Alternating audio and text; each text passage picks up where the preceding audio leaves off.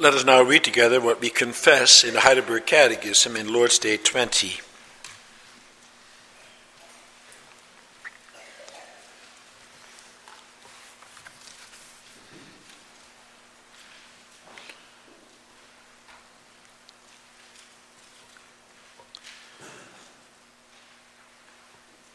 What do you believe concerning the Holy Spirit? First, he is, together with the Father and the Son, true and eternal God. Second, he is also given to me to make me by true faith share in Christ and all his benefits, to comfort me and to remain with me forever.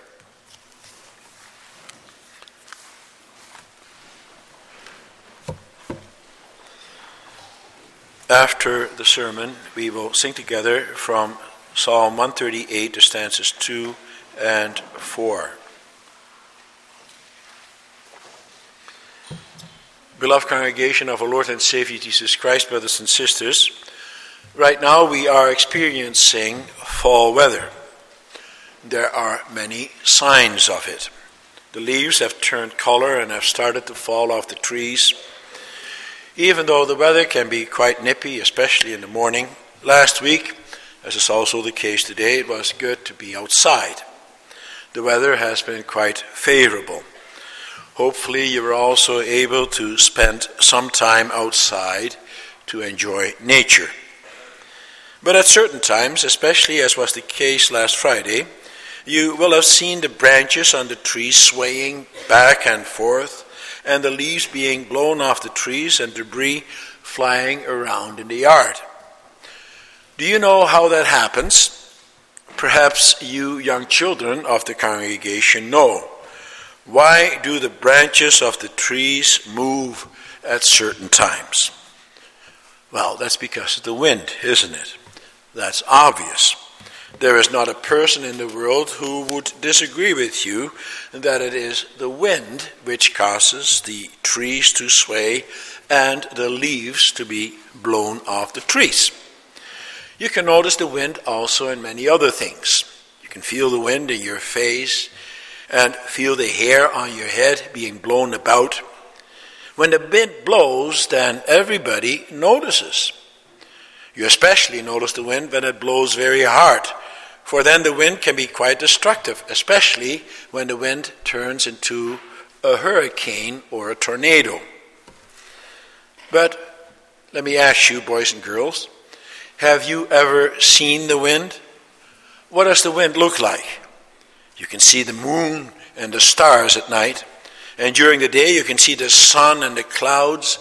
But what about the wind? You can't really see the wind, can you? Does that mean then that the wind doesn't exist? Of course not. That's a silly question. There is no doubt that the wind is there. Even though you are not able to see the wind, you are nevertheless very much aware of the wind's presence when it blows. Well, that's also the way it is with the Holy Spirit. The Bible often compares the Holy Spirit to the wind or to breath. That is what the Lord Jesus did in John 3 when he spoke to Nicodemus.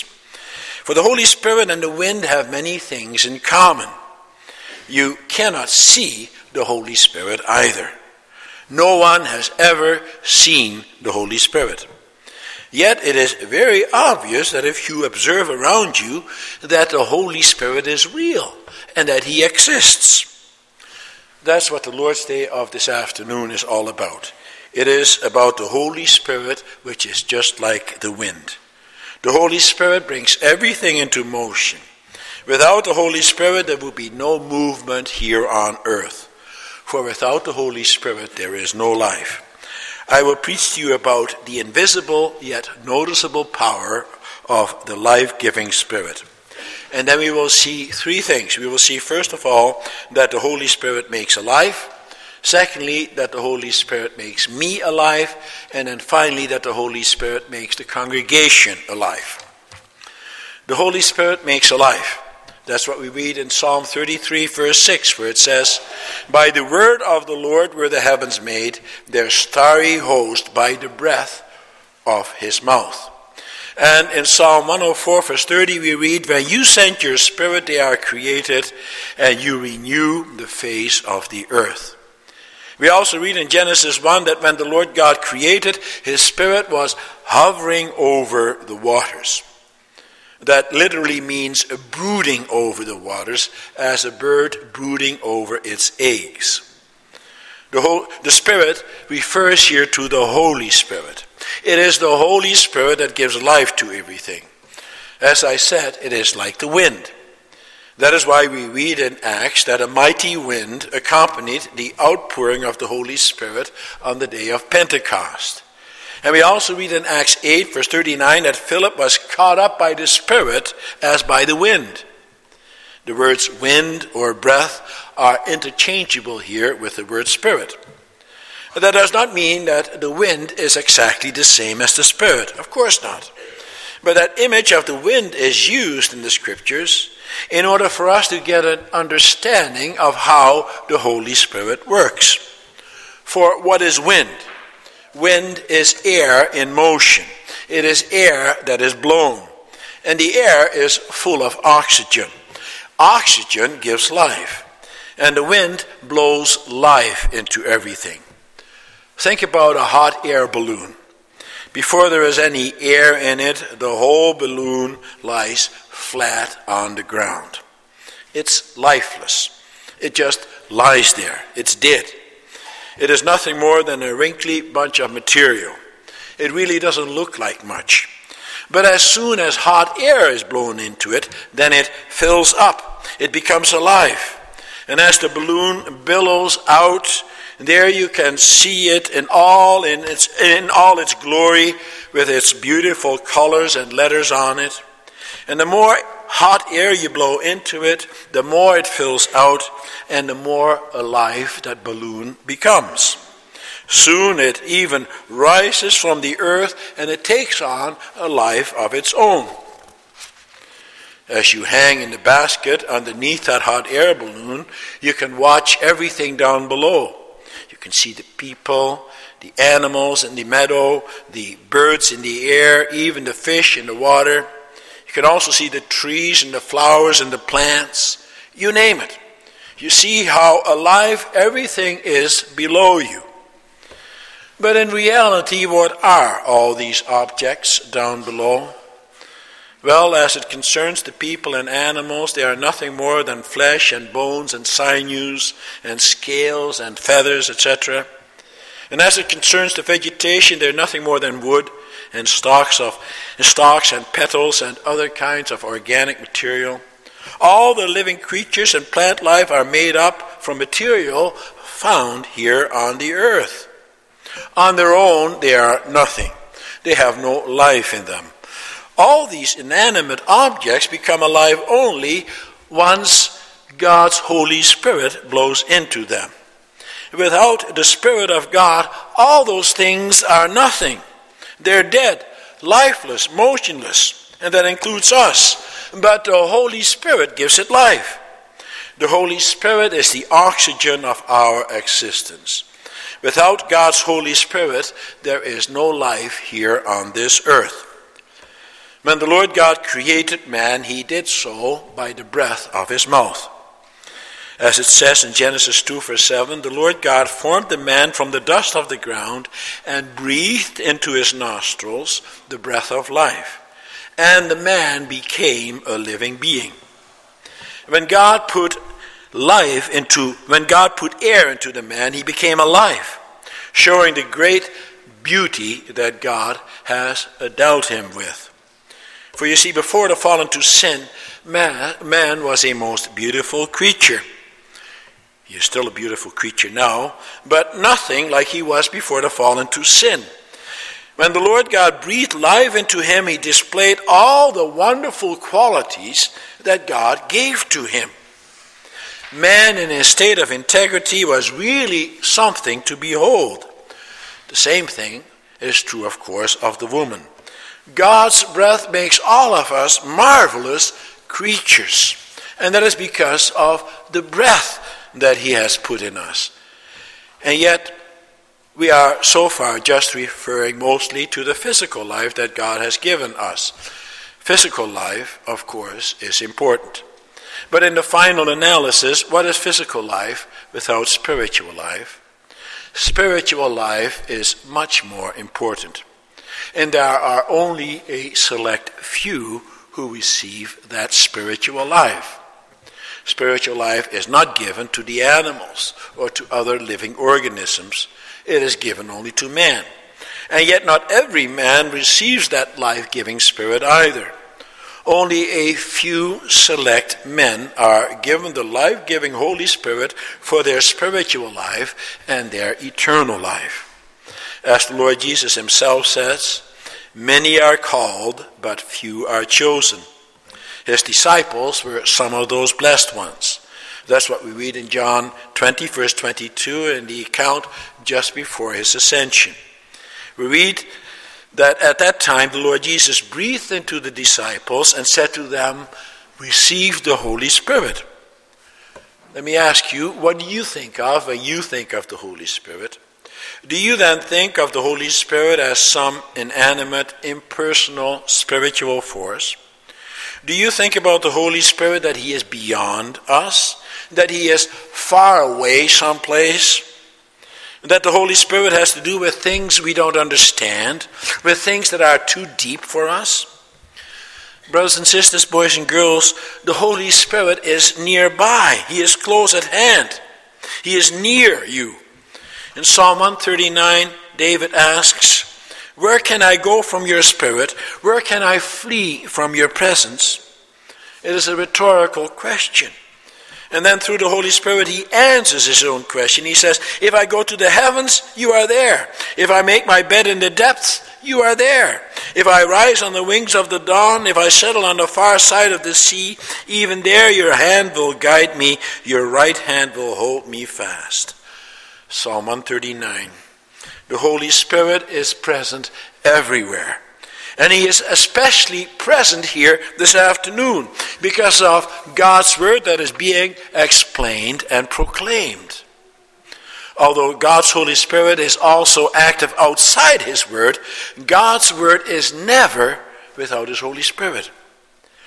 And when we read God's word, then we have access to his mind, to his thoughts, and to who he is as the almighty creator of heaven and earth and everything in it.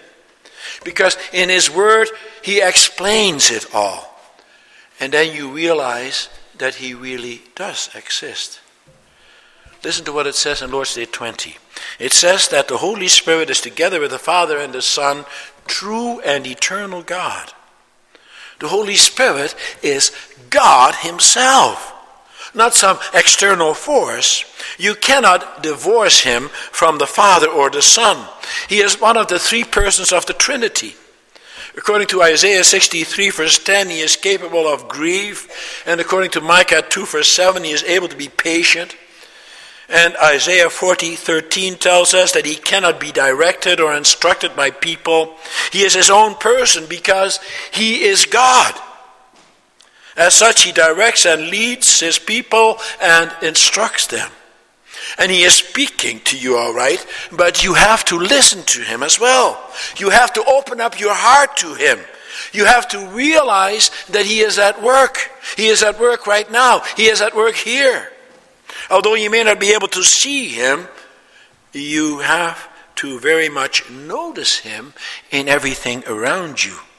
For wherever there is life, there is the Spirit. And that is what the Holy Spirit does to you and me personally. He also makes you and me alive. And so when you think about the Holy Spirit of God, don't think about some impersonal power or some invisible force. Don't think about something without a body or about something impersonal. For you may say, well, you cannot have a conversation with the Holy Spirit.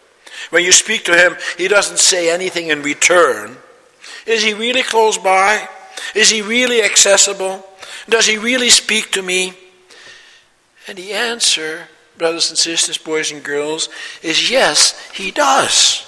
And how does he do that? He does that through his word. He does that through nature. He does that by showing his presence to you in so many different ways. And he explains to you in his word how everything came into existence. And the Holy Spirit makes you aware of your surroundings and how you are to give glory to God for everything. And then you also see him in nature. You see him in all things. And the wonderful thing is that he is given to you and to me personally. Let me ask you, do you feel him? Do you notice his presence? Satan wants you to be blind to him. He wants you to deny his existence. And that is why the Lord God especially gives his Holy Spirit to you personally. We come to the second point. For the Catechism says that he is also given to me. Isn't that wonderful? The world around us is dead because of sin.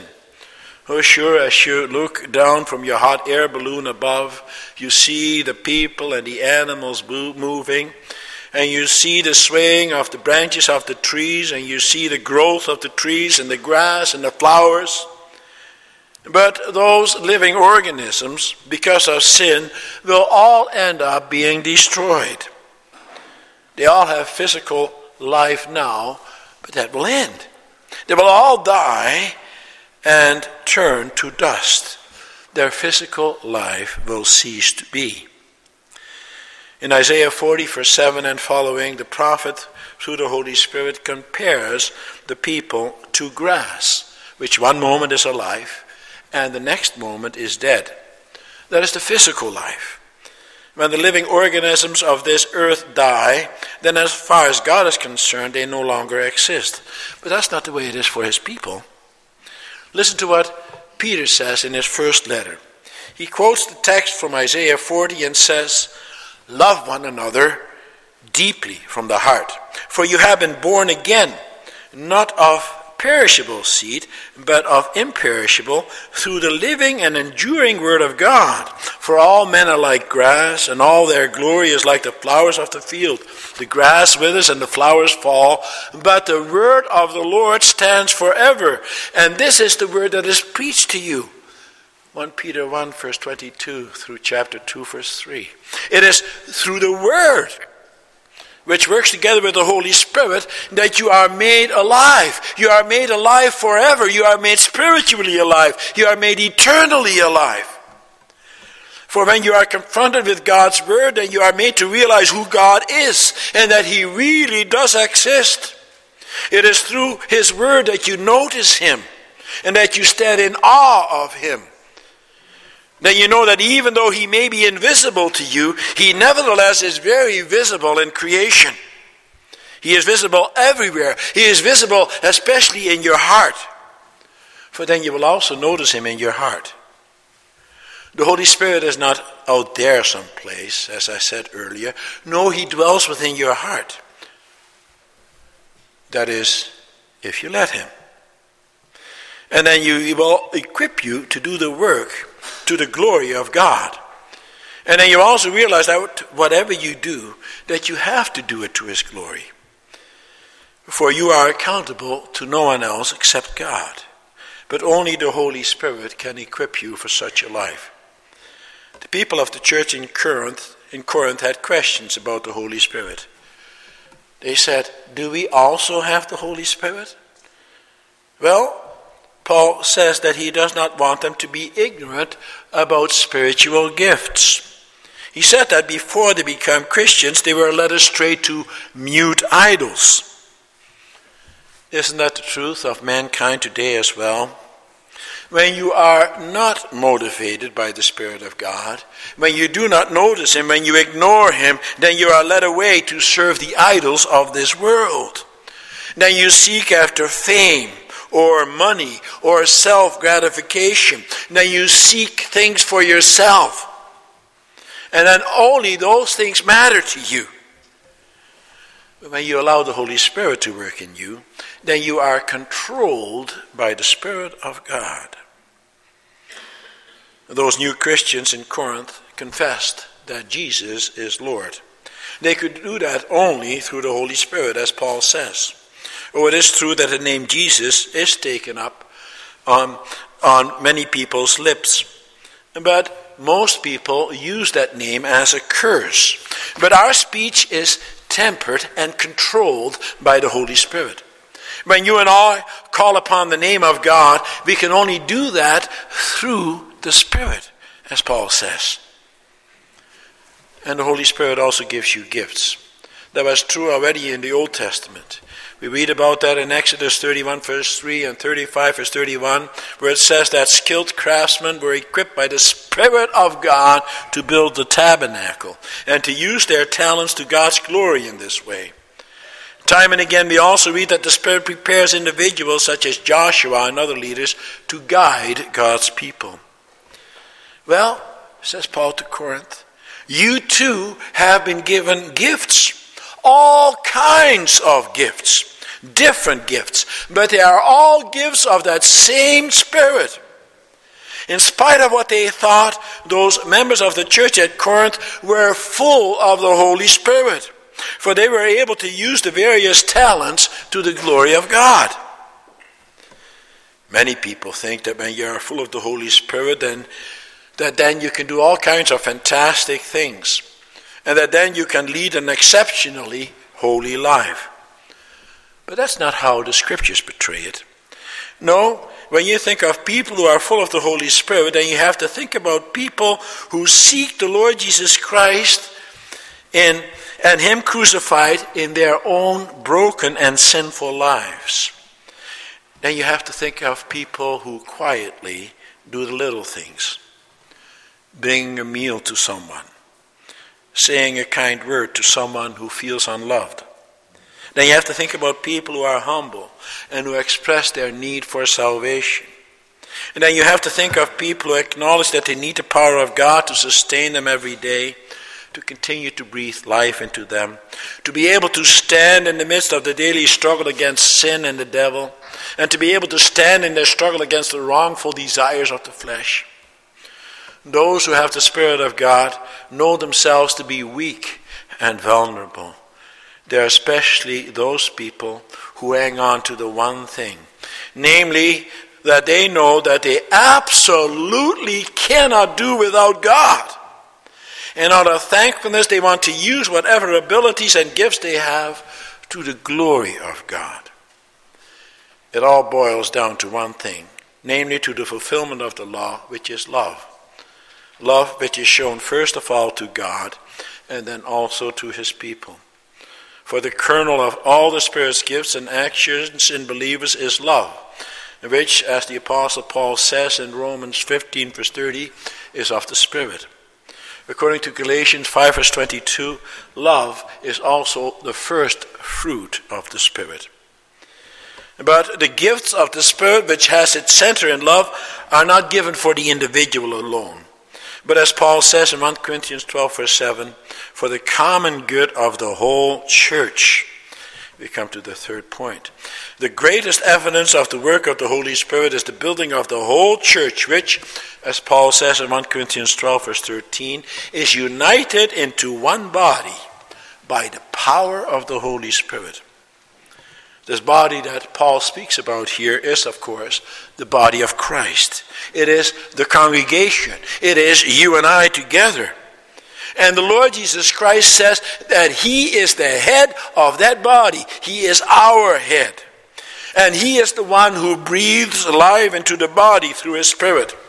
And that body, He says, has many parts, each one with its unique gifts.